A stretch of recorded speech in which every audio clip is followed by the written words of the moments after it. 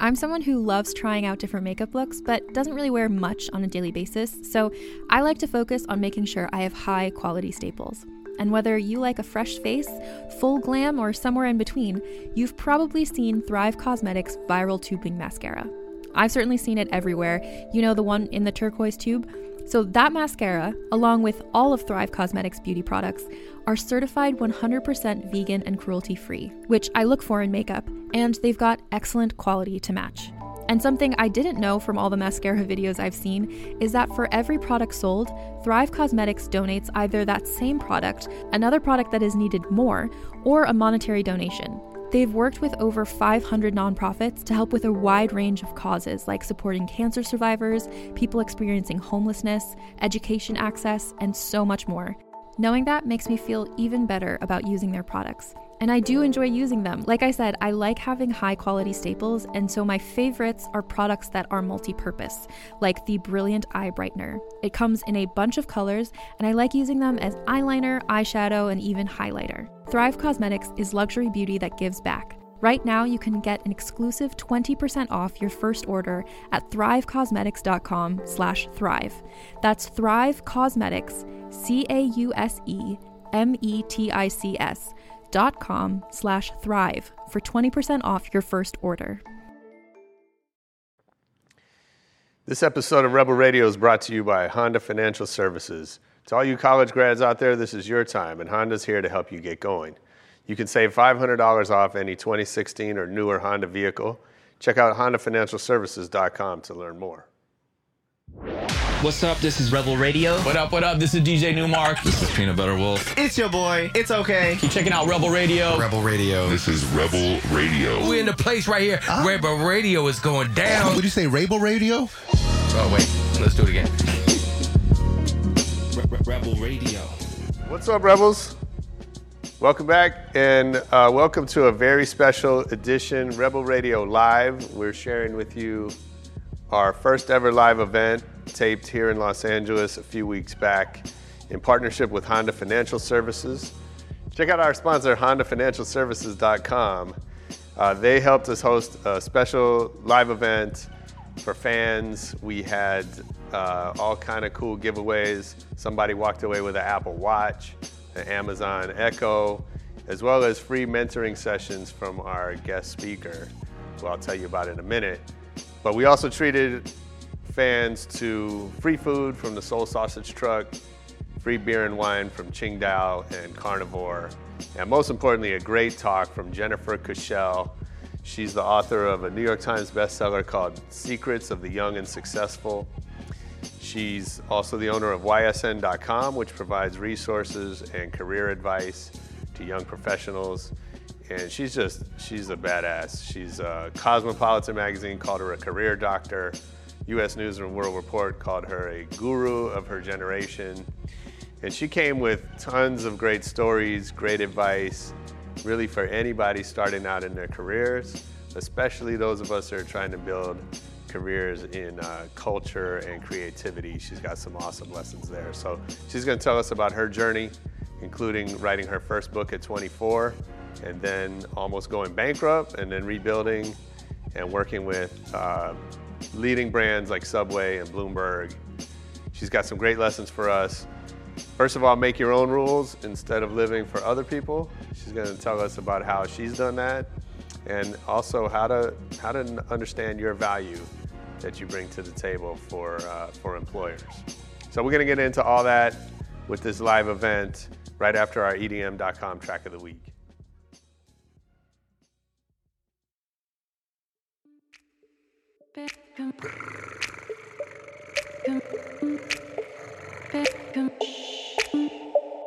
Can fall just a little deeper. Can fall just a little deeper. Can jump in just a little deeper. Hold your breath, want to keep it. Breaststroke till the end, till the end. Jump in, you're reckless. Can hold your breath, you're reckless. Breaststroke, you're reckless till the end, till the end.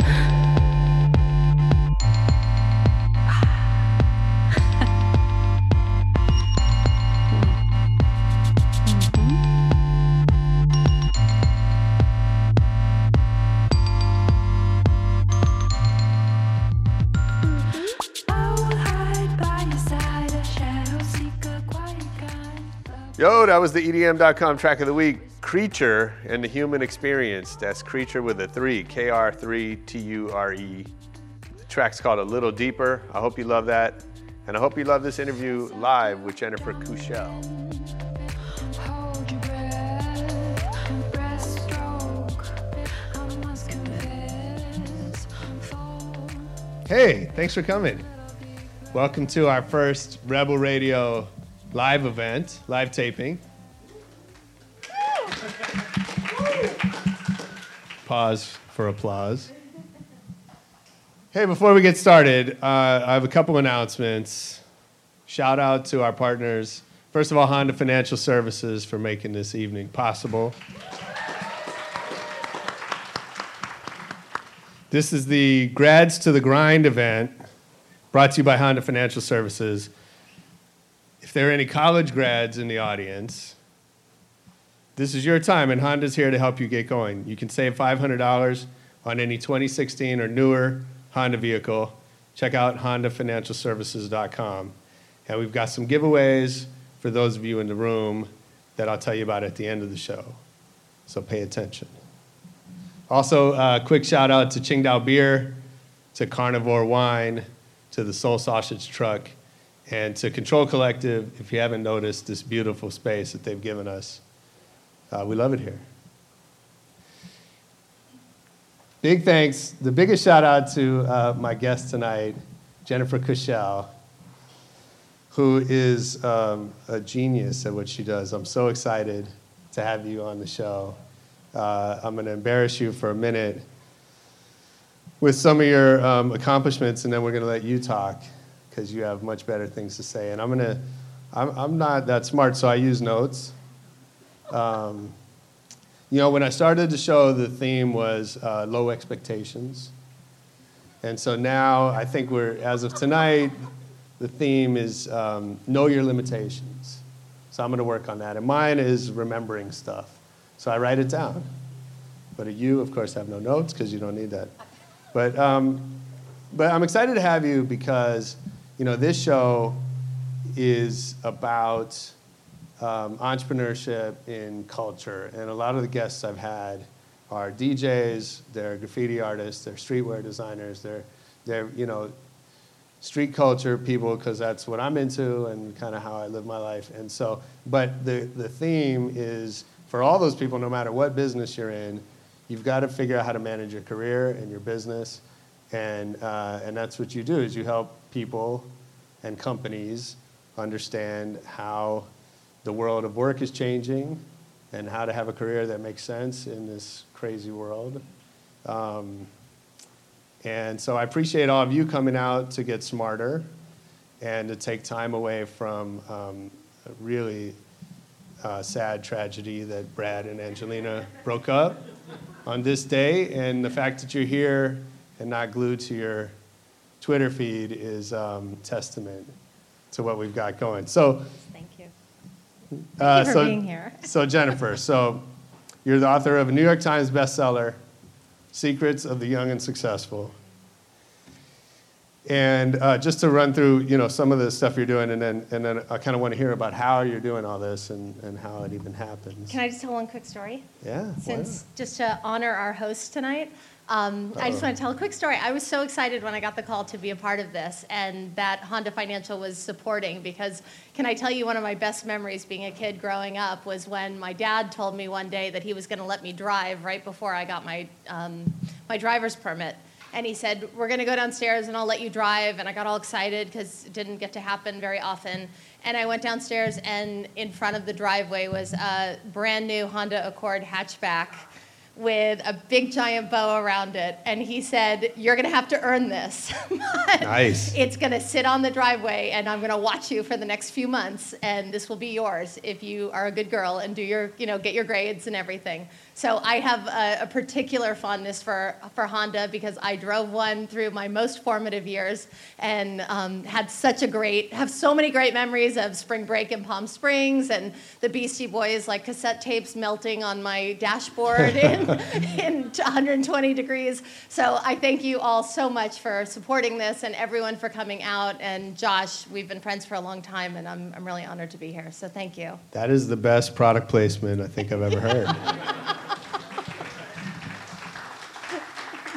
So, okay, let's get into it. So besides the book, you're the force behind Exploring Your Potential, which we're going to learn about, the Subway Global Challenge, which I just learned about, which I thought was fascinating. You're a member of the UN Sustainable Development Committee. And U.S. News and World Report called you a guru, which is pretty awesome. And if I understand correctly, you wrote your first book at 19. Started your first business at 19. Wrote your first book at 24. First business at 13, fifth business at 19. Okay. I got really bored being a young kid trying to fit into everyone else's expectations of what I should be, and entrepreneurship was kind of my path to do my own thing and make my own rules. So I started doing little things when I was 13, 15, 17, and then by the time I was 19, that's when we started the Young Entrepreneurs Network. What was the business at 13? It was just painting T-shirts. Okay. Yeah, I painted T-shirts and I sold them and did gift baskets and safety seminars and all sorts of little things. But I had crazy ADD, so I had to have a lot of stuff going on all the time. And I just got bored by the stuff my friends were doing all the time. And I got tired of trying to fit in all the time. I wanted to do my own thing. And adults, I always got along with so much better. And they really celebrated the stuff I was doing. And my friends just kind of left me alone. And I got to avoid peer pressure by being an entrepreneur. Nice. And so then at 19, you started a real business. Yeah, well, 19, I was in college, and I was looking around and saying, why is it everyone's just patting me on the head as an entrepreneur and telling me how cute I am? And I'm going to events, and I'm doing things, and I've actually started a few little ventures. I want to be treated seriously. And getting credibility and respect when you're in your teens, let alone, 20s, it's really tough, especially when you're going out to start a business. So we started, it was a while ago. We started on CompuServe. I'm so embarrassed to say. But I got to tell that story in Kenya last year with Steve Case on a panel, so that redeemed me getting old. Nice. But yeah, so we started early in the internet on CompuServe and built the first online network for young entrepreneurs in 1993. I know. And all of a sudden, I'm in my college apartment, my first apartment, with my dot matrix printer, and this I had the systems operations manual from AOL that was this thick that taught you how to run an online community. Right now you go to Facebook and 2 clicks, you own a group. So it took us all this. Not so easy back then. Yeah, it's not so easy. But yeah, before we knew it, we had members in 75 countries. And I had to go and look up countries like the Republic of Benin in Africa and find out where, these people were. So go back to that. When you're starting that business, did you know that this was, did you have it kind of figured out, what your goals were? Did you know that was going to work? I didn't know it was going to work, but it was cooler than any of the homework I had to do. Yeah. And being a procrastinator and someone who never turned in their homework, it was more interesting to run a business than to do statistics. And what were you thinking was going to happen? I kind of just followed what I was watching. I had a lot of friends from different countries in BU. I was at Boston University. And a lot of my friends, I found out years later, I was their first English-speaking friend. Because they were all coming over, studying ESL, studying TOEFL. They were watching Star Trek, trying to learn English. And So a lot of them were entrepreneurs. And a lot of them were having the same exact issues that I was about being taken seriously. And so we all started talking, and I thought, why don't we create this club? And the club and the events at school, we did an event at school that was really very similar to this. And then we started getting media attention, and then someone asked me to write a book, and all this stuff just started snowballing. I was asked to go speak in schools, and then a few years later I started getting paid to speak in schools, and then got paid more to speak for companies, and it was like, I can do this instead of get a job? That's awesome. Yeah, so I'm always interested in that moment when, you strike out and you try to do something, and you realize that it's working. Yeah.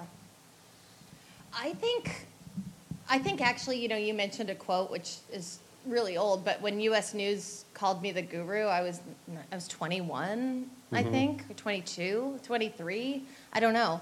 But I mean, 21 years old, I got this article in Entrepreneur Magazine, and people, you know, my family's calling me, and everyone's calling me and everything, and they're calling me an expert. And then U.S. News came out and called me a guru. And it was like, wait a minute, this was a major, major media publication. And I realized that when I'd walk into rooms and walk into boardrooms and I'd go to, you know, meet with the executives of Business Week, they would like crowd the room to listen to me. And I thought, this is so strange. My friends don't listen to me, but these guys are. And so I realized that I was kind of hitting on something. And by listening to all my friends from all the different countries and hearing their stories and having them like literally cry on my couch about how no one understood them and they were different and they had all these ideas, and they would come to me and talk to me, and I'd, you know, spend hours. So I started repeating those stories, and people were fascinated because a lot of people identified with it. And then when the media heard about it, they said, oh, a lot of our readers would identify with it. And before you know it, I'm in front of hundreds of millions of people in the press. And, you know, it just went from there. What does that do to you at that stage of your life? It was a whirlwind, you know. I mean, I made a lot of mistakes, too. You know, it's taken me a long time to figure out how to do social impact and make money. So for anyone interested in that, you're so lucky, because right now it's such an awesome time to do it because people get it now, or they're starting to get it. But it was really hard to be an entrepreneur and young. It was hard to be young and in business. And it was really, really hard to try to do something for the world and not be a nonprofit. And it's taken a long, long time for the world to come around and realize that you can do well and do good in a business. And people are now supporting. People like me and people like you guys. I literally was in San Francisco last week at the Social Capital Conference, and I'm talking to like the Gates Foundation, the MacArthur Foundation, huge companies and organizations that give billions of dollars to solving problems in the world, and they're actually supporting social entrepreneurs now, which is so amazing. And tonight, I get to go and see one of them in Haiti. And I'll be in Haiti tomorrow, and with a social entrepreneur who has a cut fruit business and is employing people in her community and putting them to work as entrepreneurs. And it's just so awesome. So it just has snowballed over the years, and I just kept going, and I haven't stopped now in 20-something years. So talk about that a little bit. I know in your writing you talk about the new world of work. Yeah. And as you mentioned, social entrepreneurship is a thing that, you know, is new to the world of business, right? As a track that people could follow. And so when you talk about this new world, and you know, especially if we think about people coming out of college now, like what are they facing? I think, you know, we've seen the news headlines about unemployment, about whatever. Obviously, we're in a place that these kinds of facilities didn't exist. This is amazing. But what is that new world? How would you define it? This is such an awesome conversation, and I'm so glad we're having it here, and I hope you go home and tell your friends and your family and everyone you know about this, that the world is not falling apart. We don't have to make ourselves great again right now. We are at one of the most beautiful times in the world to be successful, to come into our own, to be our own people, to build projects and organizations and businesses, and even affect global impact. And young people everywhere are doing that now, and we have the platform, we have the possibilities and the opportunities. So I think we should be embarrassed if we're not doing things with our lives right now. But this really echoes, you know, I haven't been very, very public in the media in a few years, and last time I did it, I got in front of 300 million people complaining about why they were saying young people were worthless. And it was like, whoa, no, that's not true. And now I want to step up again and say, no, the world is not falling apart. Unemployment is not a disaster. There is a whole new world of work emerging right now. Opportunity is everywhere that we look. Everywhere we look. But our filter is off. Career planning is a disaster globally. I'm sorry to say it. I don't say it that often. But we're using models to be trained about careers with a 40-year-old system. You used to go to school, get a degree, hopefully meet the person you were going to marry, and then you'd get a job and stay there for 30 or 40 years. You get the gold watch, and you're done. That is not the world anymore. Right now, the average young person will have, 10 years ago, they'd have 8 to 10 jobs by the time they were 30. Now they'll have up to 20 in some cases. Wow. A lot of people don't even want a job. A lot of people don't want to work for a big company. A lot of people want to, be in a startup. So many things are changing right now, but the opportunities are just vast. And so what we're trying to do right now is spend a lot of time to tell this story, but then also give people the tools and the information that they need to filter the world differently, to see opportunity and learn how to fish in this new world. Because we are part of a global workforce. There are 1.5 billion young people entering the world right now. And if we focus on us being talent just in Los Angeles, shame on us for being so limited in our thinking. If we think that there's no opportunity in the industry that we're interested in, shame on us for not realizing there are thousands of other industries. There are so many possibilities. There's employment, there's entrepreneurship, and there's everything in between. And you think about even all the Uber and the Airbnbs and all these companies, this has given rise to a whole new trend called the alternative workforce. A lot of people even work for it, or you have friends and family who work for it. But the net new job growth is not only coming from small businesses with under 20 employees, but also from this new alternative economy, which means that people who are piecemealing opportunities together to create work and revenue, that's where most of the new jobs are coming. And that's really interesting. Because then you start thinking about these people and these friends that you hate who go off to Bali and start working on a beach. And you're like, how are you in Bali and I'm in a cubicle? But that's actually possible now. And it's because we're being more entrepreneurial with our careers. You don't have to be an entrepreneur. You don't have to start a business. But you can be more entrepreneurial about your opportunities. And I always say, think like an economist and act like an entrepreneur. And you can make pretty much anything happen. So take us into that. What does that mean? If I'm coming out of college today and you tell me to think like an economist and act like an entrepreneur, what am I supposed to do? What that means is really think about what it is that you love, what you're passionate about, what you're excited about. Don't filter yourself too much.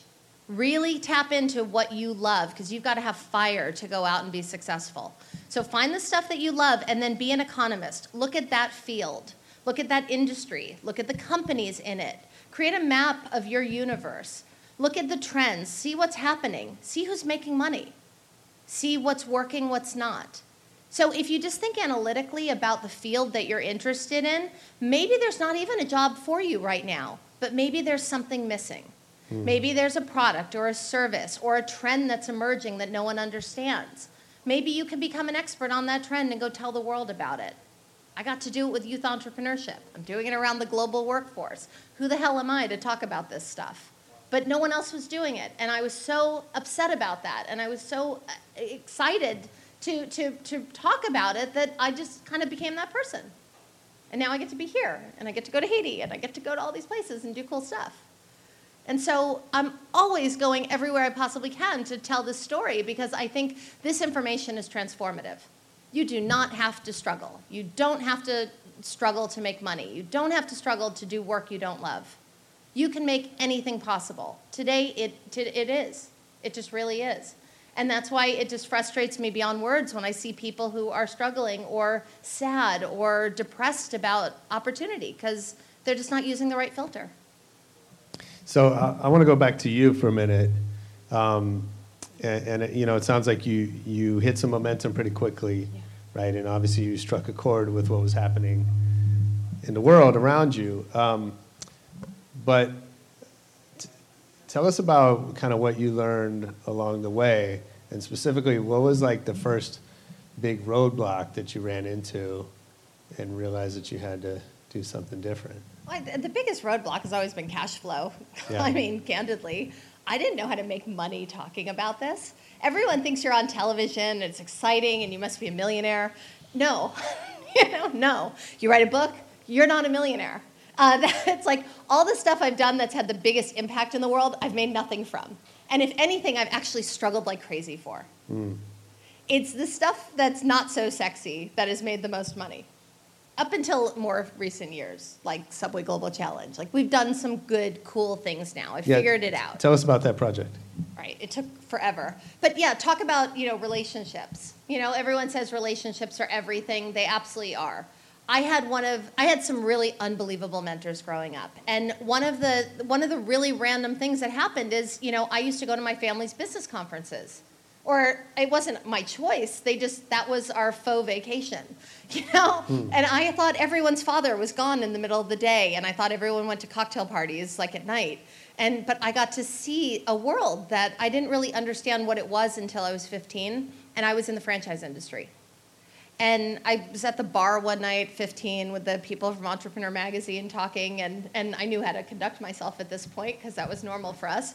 And what happened? I'm at dinner one night. This is a great story. And I'll get to the Subway thing. Go for but it. I'm at dinner one night with my family, and I mean, they were in business, you know? So entrepreneurs often come from entrepreneurial families. Same thing with me. So I'm at this conference, and I'm sitting at dinner one night, and I'm at the end of the table with all the women, because they used to separate the women and the men, you know, at dinners. And I said to the wife, you know, Zenda, does Frank, your husband, work for Pizza Hut? He keeps talking about it. And she started laughing, and she said, oh, no, sweetie, he started it. And I'm 15, and I'm looking at this man totally differently, saying, this is crazy. And she said, you know, he was only a few years older than you. And it was like the cosmos parted, and my whole life just opened up in a whole different way. She said, and a lot of other big businesses, some of the biggest brands you know were started by young people, like Subway, for example. And she told me that Fred DeLuca was 17 when he started Subway. Oh, wow. I almost died. And the next morning, I got dressed, I put on the nicest clothes I had, which wasn't anything special, and I went hunting through this conference for Fred DeLuca. And I found him. And it took me a little while, but I found him. And I sat down, and I probably, like, gushed to him. And being 15, and everyone else was older and dying to, you know, have a piece of him, he was just curious about me. And we built this great relationship. And we spent 27 years as friends until, unfortunately, we lost him last year. But Fred gave me an opportunity when I was in my 20s. I said, you know, you got to come speak in my school. Like, I don't like doing speaking engagements. I said, but you got to tell your story. No one knows you were 17. And he said, but maybe I'll do a radio thing or a video. I'm like, I don't want a video. I want to do something that tells the story to a lot of people, because young people are frustrated. They don't think there are possibilities. So he said, okay, I'll just do a video. So I said, all right, I'm going to send it to a lot of people. Will you pay for that? He said, okay. So I did this whole documentary thing, sent it to 2,000 schools in North America. So people started studying Subway as a case study. And then 10 years later, I was getting emails from people saying, I love the Subway video. I've been using it in my school for a decade. Do you have something that's not VHS? I was like, oh my God, I'm so embarrassed. And so I sent it to Fred. I'm like, nice ROI, right? 10 years later, you know, I think he spent $100,000. I'm like, 10 years later, they're still using the VHS copies we sent them. Wow. And he said, let's update it. And so you talk about, you mentioned low expectations. I'm the polar opposite. I go for the highest expectations possible, and I figure even if you don't hit them, you go somewhere so much farther than where you expected to be. And so I threw out this crazy idea, and I said, we're going to do a documentary now, and we're going to update it. We did literally a CNBC-style quality video on Subway, interviewed 60 people, from his wife, who used to check the bread in the morning, to the first employee, to the person who sketched the Subway sign, to the head of global logistics, who buys, 20 million pounds of turkey a year with commodities training. And we sent that, and he said, let's do it internationally. And my expertise is global marketing, so that was my opportunity to really show what I could do, right? Because everyone says, oh, focus locally. I'm like, no, I want to do global. So we sent that video out to 10,000 professors in 100 countries. And then it was like, okay, we need youth engagement, and I love doing marketing campaigns and stuff. So it was like, we got to get young people to engage. If we put this into schools, that's awesome. They'll be studying it forever. But how do we get them to engage with the brand? So we did this thing called the Subway Global Challenge, and we built a business simulation game where you got to pick where you wanted your Subway in your local community, and then you had to build a sandwich and drive traffic on social media, and all this stuff happened. We got young people in 100 countries over a 6-week period to play this game for 6 weeks. It was the first time in history anyone had done a 100-country youth engagement campaign, and we actually pulled it off. Everyone told us we were nuts. We did it with 3 to 5 people originally, and we did it. It's great. So That's awesome. so as far as expectations go, I keep testing that concept. Yeah. And it's kind of crazy, the stuff you can do if Yeah. you just really put everything you have into it. Well, it's funny you say that. I always think that, especially young people, like, I always say, like, if I'd known how hard it was going to be, I wouldn't have tried half the stuff that I've done in my life. Madonna said the same thing. See? Then I'm right. But we wouldn't have Madonna if she didn't try. Right. Yeah, and I think that's, there's something about youth that, like, you just kind of don't know any better, so you do it. That's why I think it's so important that you do this as soon as humanly possible. The minute that spark goes off, the minute you say, wow, there's a cool world out there, I can do stuff, go do it. You don't have to quit your job, you don't have to, like, sell everything you own, you don't have to become a minimalist necessarily, but get out there and try. And go as far as you possibly can. And if you're in college, you're so lucky because you can lose every single thing you own and make it up in a summer of work. Yeah, because you don't have anything. No house, no mortgage, no Right. kids, nothing. Like, as long as you're unencumbered, go do everything you can possibly do. Go travel, go, live in a tent, go see 50 countries. Like, just put it out there. Try it. You have no idea what can happen. Hey, check it out. Rebel Radio is brought to you by Wix.com. Do you need a website? No, let me tell you, you do need a website, and you can do it yourself with Wix.com. No matter what business you're in, if you got a startup, your music career, your earwax collection, I don't know what you're doing. Whatever it is, you need a website. And Wix is used by more than 84 million people worldwide. It makes it easy to get your website live today. You can spend time on your business. Don't spend time building your website. There's hundreds of designer-made templates to choose from. Use the drag and drop editor. You drop in your images, your videos, your copy, and next thing you know, you have a beautiful website that you built yourself. It's fast, it's easy, it's free. We did it with rebelradio.net. Check it out, and you can see the amazing work you can do with Wix.com. You're too busy with everything else? Stop worrying about your website. Wix.com, it's easy and free. Go to Wix.com, create your own website today, send it to us, and we will promote it online. All right. So, I want to talk a little bit about, maybe for those of us who aren't all that young, how could we apply some of that? But also, so I'm curious for people that are starting in work today. Yeah.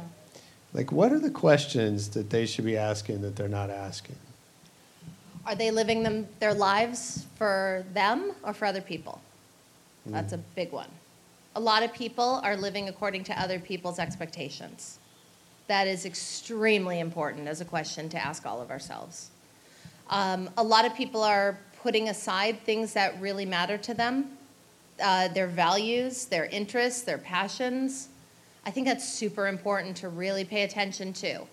The more you work, the more you acquire, the more money you make, the harder it is to go on your own. It's easier in the beginning. It gets harder over time. You don't know when you're going to meet someone. You don't know if you're going to have kids. You don't know if you're going to get a big fancy job and then maybe get a nicer house or something. It gets harder and harder to pull away and be unencumbered and go and do stuff. And so I try to get people to do that fast, but also not make such a big deal out of things. It's actually kind of easy to get on a plane and go somewhere. Mm-hmm. Like, if you really think about it, what are you going to be doing between now and Friday? Maybe go to Costco, maybe have drinks with friends. Like, I'm going to Haiti and coming back. I went to Hong Kong for dinner and came back in December. One night, 36 hours. You can do that. I'm tired already. I know, it's crazy. But you know what? It makes me healthier because I'm like, sure. I'm exhausted. I've got to work out now. I've got to learn how to run, through airports, and I got to take care of myself so I can do this. But I've gone to 50 countries now, 30 in the past 5 years since I got divorced. Yeah. So I don't know. So get divorced. No, don't do that. Write that down. No, but the whole point is that, like, my life imploded 5 years ago. I had a beautiful office literally down the street on Beethoven. we had built up this great company. We raised all this money. We were like on top of the world. And Lehman Brothers crashed in the middle of us going public with all the, stuff we were doing. And everything collapsed. And people have challenges all the time. I mean, I try to be very subjective about challenges. I didn't make any money for a very long time. But then also, I think about, what we went through. And then when I feel sad about myself or my own situation, I talk to someone in Haiti or in Afghanistan or in Cairo. And it's like, oh my God, who am I to be talking about how tough life is? I took on a foster kid a couple years ago, and I was like, he was born with brain damage by a prostitute and in a toilet. And the poor kid was abused his whole entire lives. And I was like, oh my God, who would be there for me? And who am I to be complaining about anything in my life? I got an education. I had a family who loved me. I had opportunity. I have opportunity. Yeah. Pick yourself up and go do something. If I can't make it out of a bad situation, shame on me. That's my fault. It's not my circumstances. Mm-hmm. So I think it's, that's the other thing. I think context is really important. Absolutely. I think it's super important that we change our comfort zone. We step outside of it constantly, and we change our context. And we get around people that really inspire us and motivate us and surround ourselves with success. Because when we're around different people who think differently, who live at a different pace, it makes us question ourselves. And it makes us ask ourselves really tough questions. And it could be simple little things. I drag myself Saturday mornings to Equinox down the street, and I get my butt kicked by this guy Michael in kickboxing. And I look around, and I'm like, I couldn't do half of it in the beginning, but I'm like, no, keep yourself here, get up to speed, do good, and a few weeks later, I can do everything that they do. But it's like putting yourself in the room with people who are better than you. And it applies in all different ways. It's even being here tonight. You could be home watching the Kardashians, but you're here. Kardashians is on now? I don't know. We're going to wrap this up. Okay. I got to get home. Chloe did something. Yeah, I'm sure Chloe did something. So you're telling us some amazing stories of kind of the ups and downs of business. What's made you kind of question the mission? Have you ever, have you run into those things that made you wonder whether you're on the right path? I think I've been confident that the path was right, but my methodology wasn't there. Because it didn't feel right that I had to struggle so much all the way. Yeah. To have people all over the world reaching out regularly saying, wow, you changed my life. You made me think differently about things. And not be able to pay your rent, that makes you question yourself. Sure. And that happened for a long, long time. And it's still not easy, Even when I build up a big team and I build up a big company, I'm still struggling to make payroll. I'm still struggling to get stuff done. But I started to realize, being in business is a privilege. Being in America is a privilege. Being in a place like this is a privilege. And you just have to work through these things. And I'd rather know that I'm capable of overcoming challenges and picking myself up when I fall down than complain about all the things that are wrong. I don't want to struggle. I don't want to be poor. I guess I want to make an impact in the world, but I also like nice restaurants, and I like great food, and I like traveling, and I want to do stuff, and I don't want anyone to tell me I can't do something. If I want to adopt a kid, if I want to buy a house, if I want to do anything, I want to go do that. I don't like to be told no. And, I've always been a premature philanthropist. I want to kind of flip that. I want to give at will. I don't want to have to give only my time. I want to be able to support other people. So there's so much I still want to do. And I know I'm capable of it. So I think understanding and fulfilling your potential is such a big thing to me. I like seeing, if I have any gift, it's kind of seeing people's potential. But I also see mine. And I'm so nowhere near my own potential. So every day I push harder to get there. So, I think this question's been tackled a lot in tons of books and articles, but how, in your experience, how do you know then when to push harder, when to give up? or when to let something go Yeah. and move on to the next thing, or stick with it? That's a good question. There were definitely times when people said, give up, stop this entrepreneur thing. It's not good. It's not helping anymore. You're struggling so much. We kept going and made it through. I think when the challenges you have are impacting other people, you have to look at it carefully. Mm-hmm. And also, even your own personal health. That's a huge issue. You don't pay attention to it as much when you're in your teens and your 20s, but you start to think about it in your 40s. And when you start to do things that are destructive, like I'm sure many of us have, you start to look at things and say, I don't want to die over this. Yeah. I don't want cancer. I don't want a heart attack. I don't want my family to be worried about me. I don't want them paying medical bills of mine. Like, being an entrepreneur and being a workaholic, they kind of go hand in hand. And, you can find yourself getting into really bad habits. And I think most of us, we have to just watch ourselves and really, I think keeping yourself surrounded with good people, they'll call you out when you're not sleeping, when you're not eating, when you're doing bad things. Like, they'll call you out. That's why it's so important to have good people around you, because they'll pick you up and they'll carry you out. And we've all had that happen, thankfully. But, just really having a baseline of where you want to be is important. And being very clear about what you're willing to sacrifice for it and what you're not. And sometimes we do have to push farther than we think we're willing to. But I think we do need to know when to pull the ripcord too and get out. And I haven't been great at that. I mean, I've drilled things down to the last minute. Sure. Yeah. Yeah, in my experience as an entrepreneur, that's one of the toughest things. Yeah. Right, is because you don't know what's around the corner. Yeah. And there's usually a surprise. Sometimes you think you're going to get foreclosed on, and then you have the next day. Yeah. I have a neighbor who's a really good friend of mine, and I won't use her name, but she was. You know who you are. Yeah, but this is a great story. She was a freelance, designer and produced brands and did great stuff and everything. And we were talking a few years ago, and she was crying one day, and she said, "I'm so unhappy right now. I'm doing this thing freelance. I'm not getting consistent business. I've gotten some great clients, but it's so much harder than I thought it would be." And I pulled to the side of the road, and we're talking for an hour or so, and 2 weeks later, she gets a phone call from a recruiter. She became the head of global marketing for UGG, a $1 billion company, and spent 5 years running a $1 billion brand. And that happened 2 weeks after this. And that happens all the time. So I don't think we ever really know.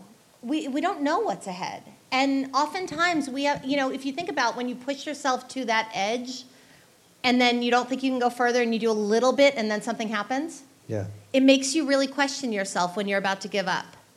Are you going to give up 30% before where it really hits? What about the odds? You go and you play dice. You're going to, at some point, it's going to turn in your favor. It has to. Things can't stay bad your whole life. They have to turn. And if you're doing things to build your credibility and build your exposure and get yourself out there, it's going to turn at some point. It has to.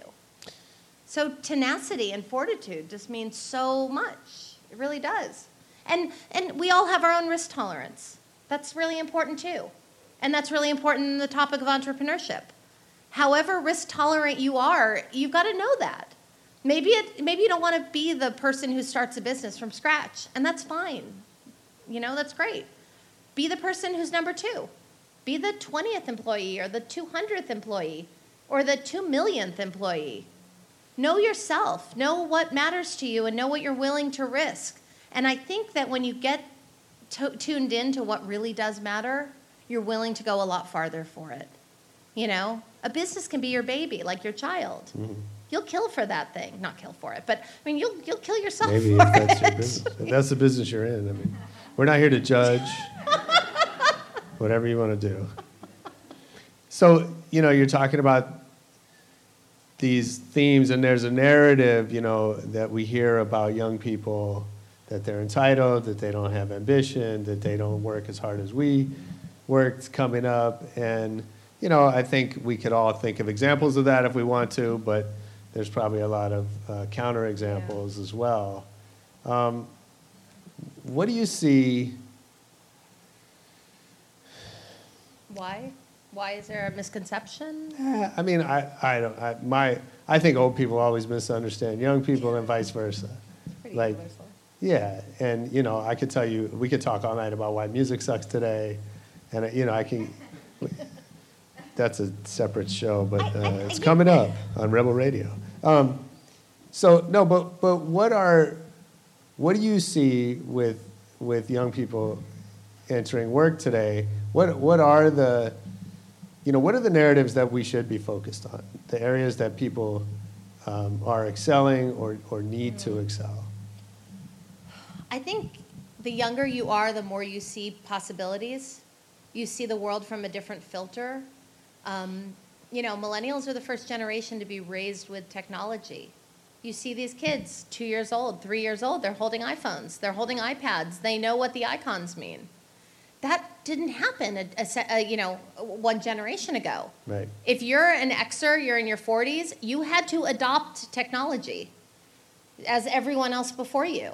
But I think you look at the world differently because you're exposed to it at such a higher level. It doesn't mean you have the context to understand what makes you employable.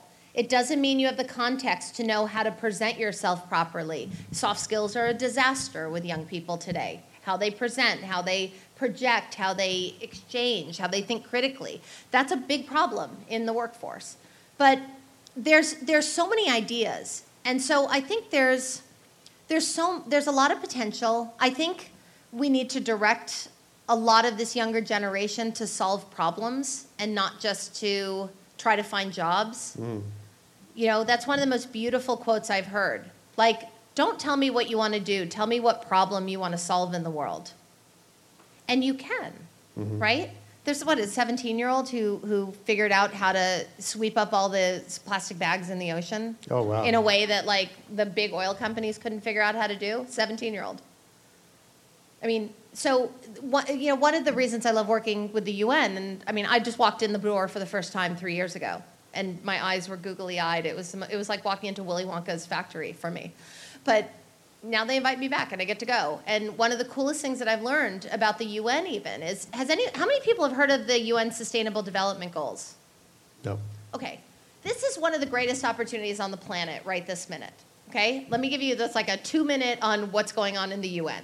The United Nations represents every country in the world, the best interests of these countries and of the world, and they try to keep everyone working together. Lots of criticisms about things too, but something very exciting happened about a year or so ago, where they got all the leaders of all the countries in the world who come together at the UN, every year or so, and they said, we're going to rally everyone around 17 of the most important problems we have as a planet. Water, education, poverty, disease, like the biggest things that are happening. And every single country ratified this set of 17 objectives called the Strategic Development Goals. And what's happened since is that every country president has gone back to their countries, and every global youth organization has gone out and said, here they are. It looks like a elements chart. What's the scientific elements chart? Periodic table. Thank I you. went to I don't school. even remember. I was so bad with science. It looks like a periodic table with all these bright colors and everything.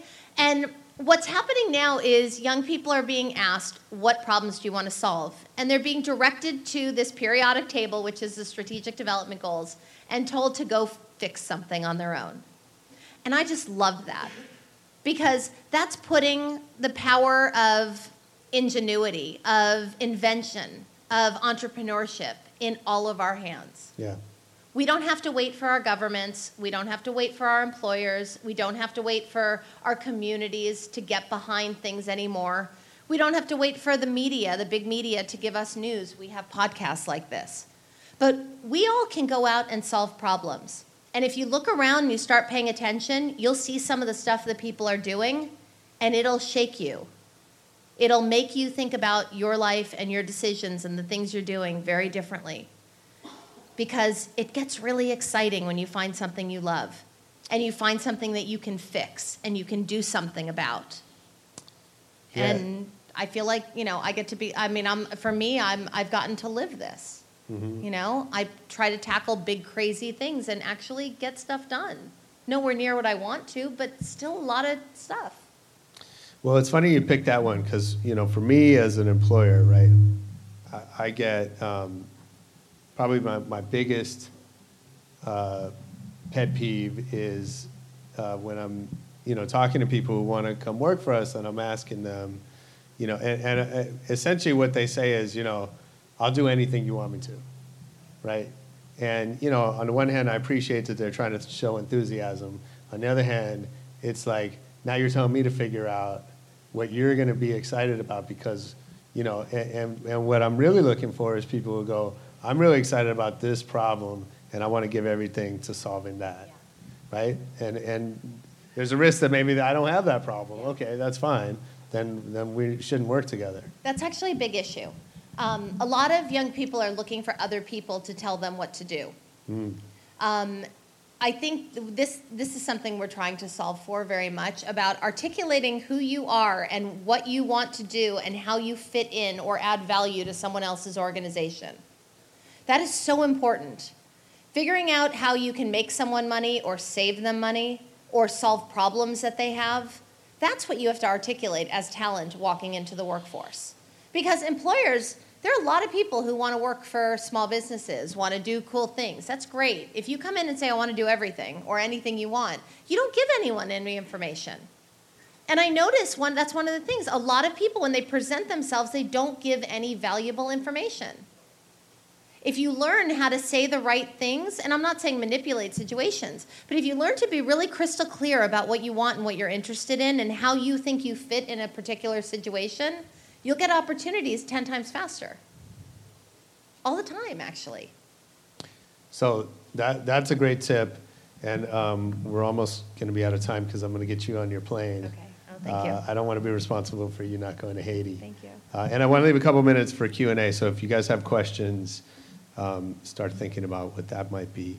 But give us a tip for employers that are trying to hire young people and keep them engaged and maybe hang on to them. One of the big ones is tell people what objective you're trying to solve, but not how to do it. A lot of what turns young people off about traditional work is that they're being told to do things in a way that they feel like they can do things better in. They can be more efficient. In accounting firms, I have a friend who runs an accounting firm, and he says, these young people, they want to listen to their headphones while they're working, and they can't focus if they're listening to their headphones. I'm like, no, they actually can't focus if they don't listen to their headphones because they're used to 5 different forms of media at any given time. So they actually don't think properly if they don't have multiple forms. Or why do you need 5 screens? Because we all have ADD. We all absorb so much information. I mean, how many people go crazy if you're on a small screen? You need 2. You need 3 now. The way that we process information is changing. And I think employers need to see that if young people can be given goals and achieve those goals, it doesn't necessarily matter how they get to them, or give them space to get there in more creative ways. So it's less about the process and more about the objectives. And I think when they open themselves up to that, they start to see miraculous things happening in their organizations. Nice. Awesome. All right, before we wrap up, I have a little lightning round I like to do with all my guests. So we'll try to breeze through these. Tell us one thing you know for sure. That people are good in the world. What's something you used to believe and then decided you had been wrong? That I could be a millionaire by the time I was 20. What talent have you always wished you'd had more of? Financial management. Yeah, me too. What's one goal you'd still like to accomplish? I'm sure you have many. This is a big one. I want to create resources that anyone in the world can access. I don't like the idea that anyone questions their own potential. And I want to create stuff that anyone can reach out to and access. Cool. It's a big one. What other career would you choose if you knew you couldn't fail? I'd run the Department of Education. Oh, nice. Yeah, okay. That scares the hell out of me otherwise. What do you collect? Do you collect anything besides miles? Photos. Digital photos. I crash every computer I have because I take tens of thousands of photos a year. Do you look back at them? I do. Yeah, I I have do. that problem. I never. Well, also Facebook will kick Yeah, back. that's I'm cool. amazed at that on a daily basis now. It's Yeah. like, oh, 6 years ago you were doing this. Totally. Yeah, that's cool. What's the last great book you read? Oh.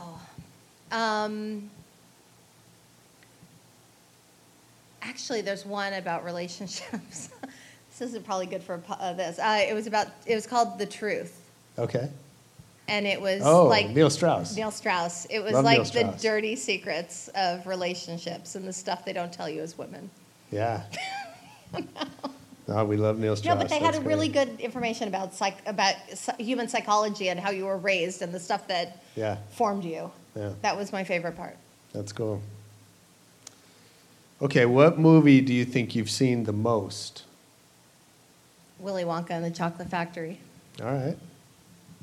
And favorite DJ or musician? Wow.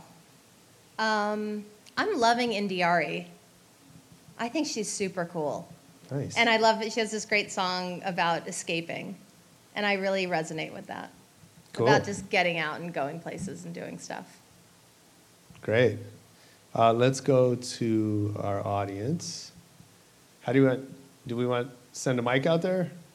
How do we want to do it? Okay, you call it out, and I will repeat it for the cameras. Is that what we're doing? What? You want- Oh, I guess I should answer questions. Okay, any questions for Jennifer? Ooh, a whole bunch. Hi, I'm Allison. Hi, you never talked. I was kind of surprised when you were talking about the struggles you faced as a young person and being taken seriously. You never mentioned anything about being a woman, and it's surprising to me that you haven't. Have you faced challenges? Have you seen in the work world, like I have, that it makes a big difference? Yeah, it does make a big, big difference. It does. I get treated differently depending on how well I put myself together. I get underestimated all the time. I'll be reading a book in a resort somewhere, and some lawyer will walk up to me and say, "Oh, you're reading Harry Potter?" And I'm like, "No, War of Nations." People underestimate me constantly. I also, and candidly, I get a lot of sexual advances that make me feel objectified. Another challenge of being in Los Angeles. Oh, sorry. I mean, I'm sure a lot of women have dealt with this. I don't feel like I'm seen a lot, if that makes sense. I feel like I'm seen more by strangers, people like you guys, than often by people in my immediate circle sometimes.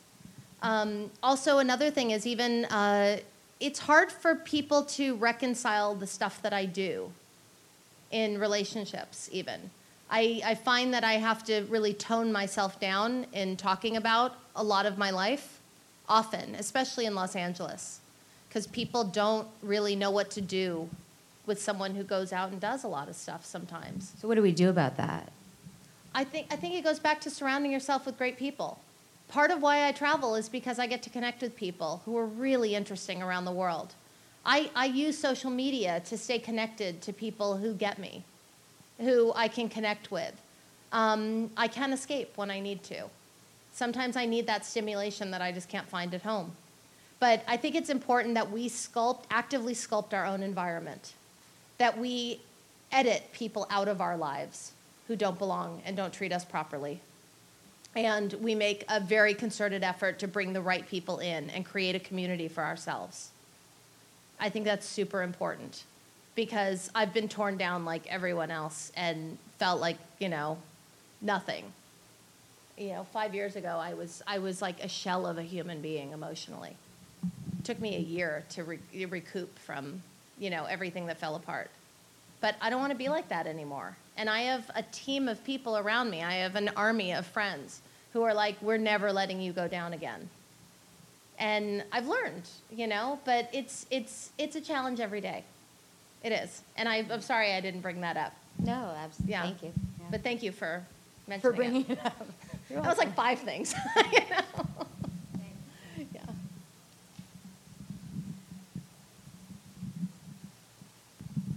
Hi. Hi. So earlier you were talking about how when you were doing like the sexy stuff, the cool things that you wanted to do, and that didn't really make you any money, and you made all your money in the non-sexy, mundane kind of stuff. And I can relate to that.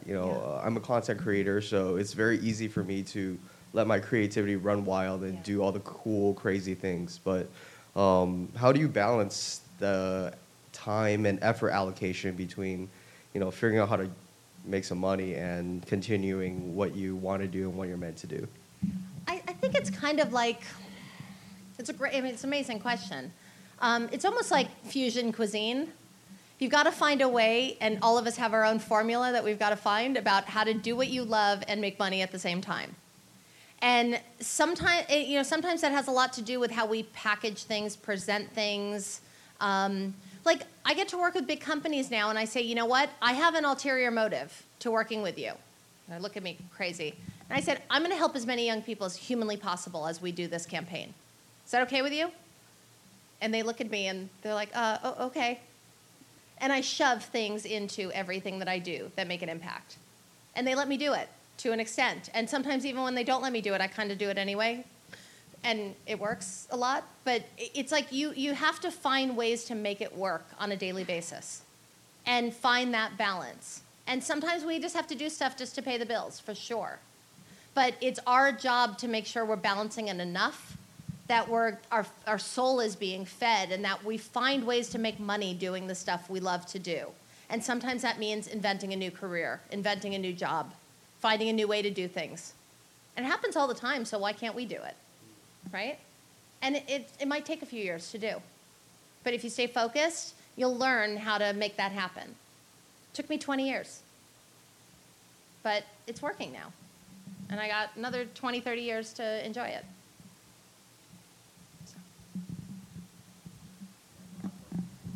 Yeah, I was just going to add to that.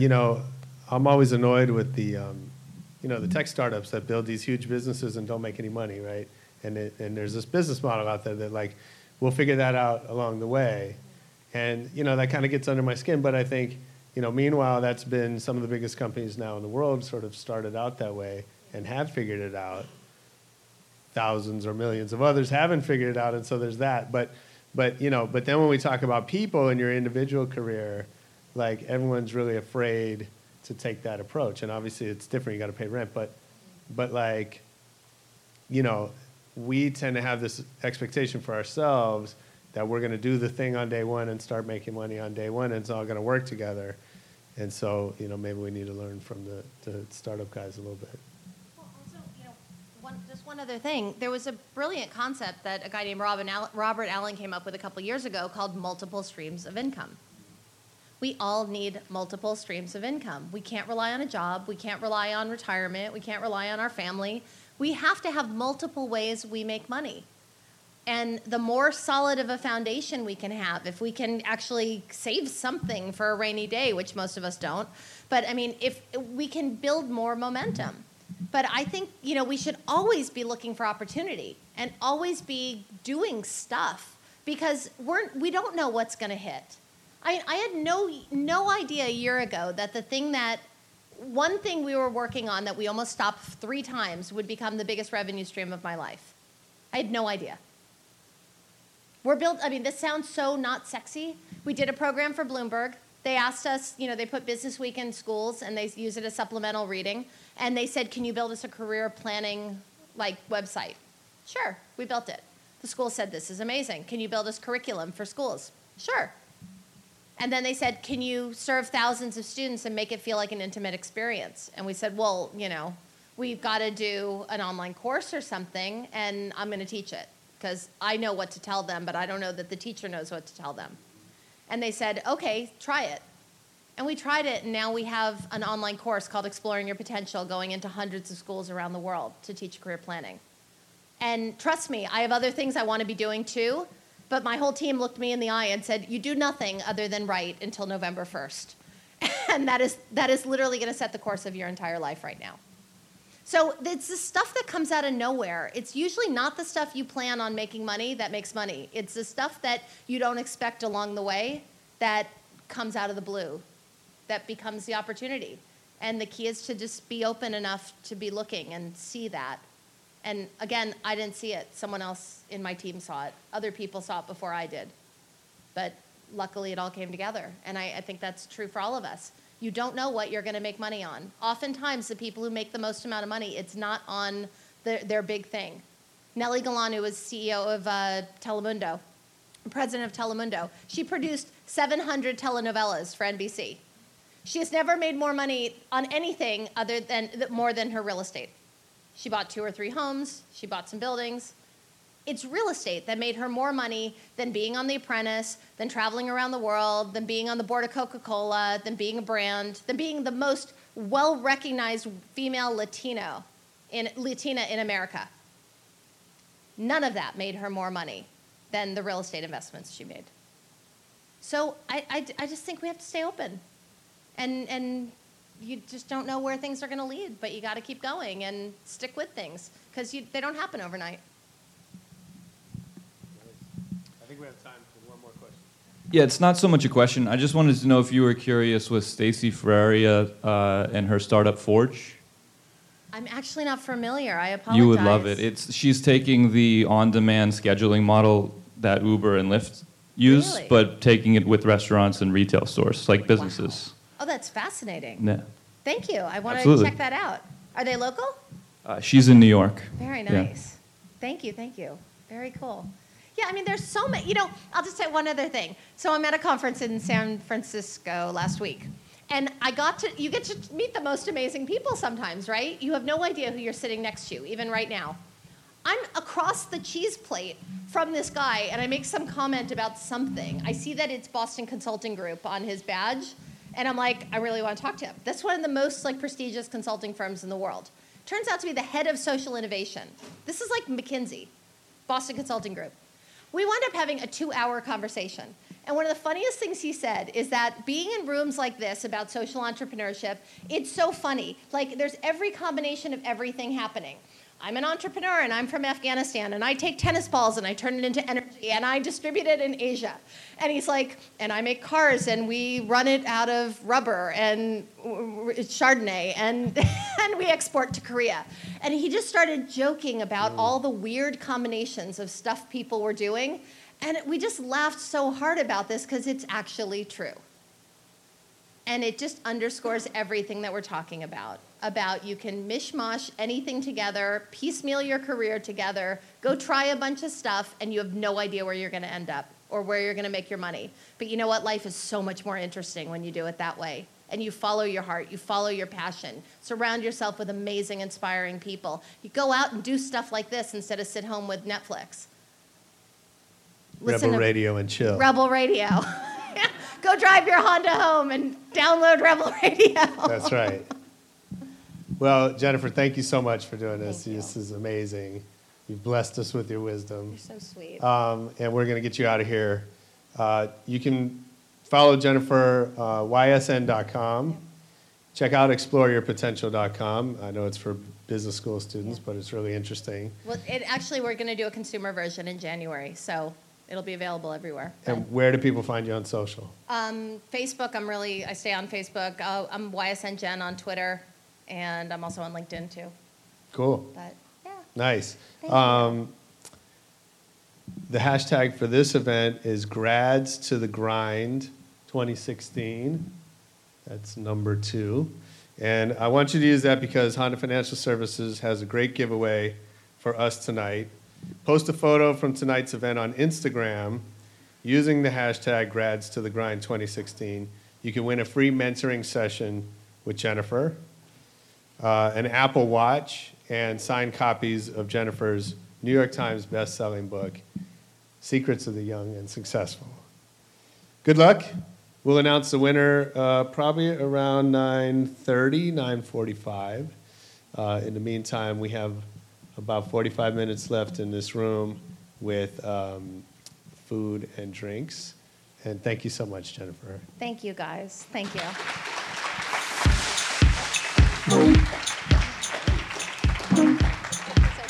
Thank you. Honestly, you guys being here is a validation of all this work. So I love being at events like this, and I'm really grateful for all of you showing up. It means a lot to me. Thank you. Thank you. I'm feeling something. Okay, that was Jennifer Kushel, our first live event ever. Hopefully we'll do more of those. Subscribe to Rebel Radio on iTunes and follow us on Twitter at Rebel Radio Net or Facebook to learn more about upcoming live events. We may not ever do another one, but who knows, we might. Leave us a comment and come back next week. Peace.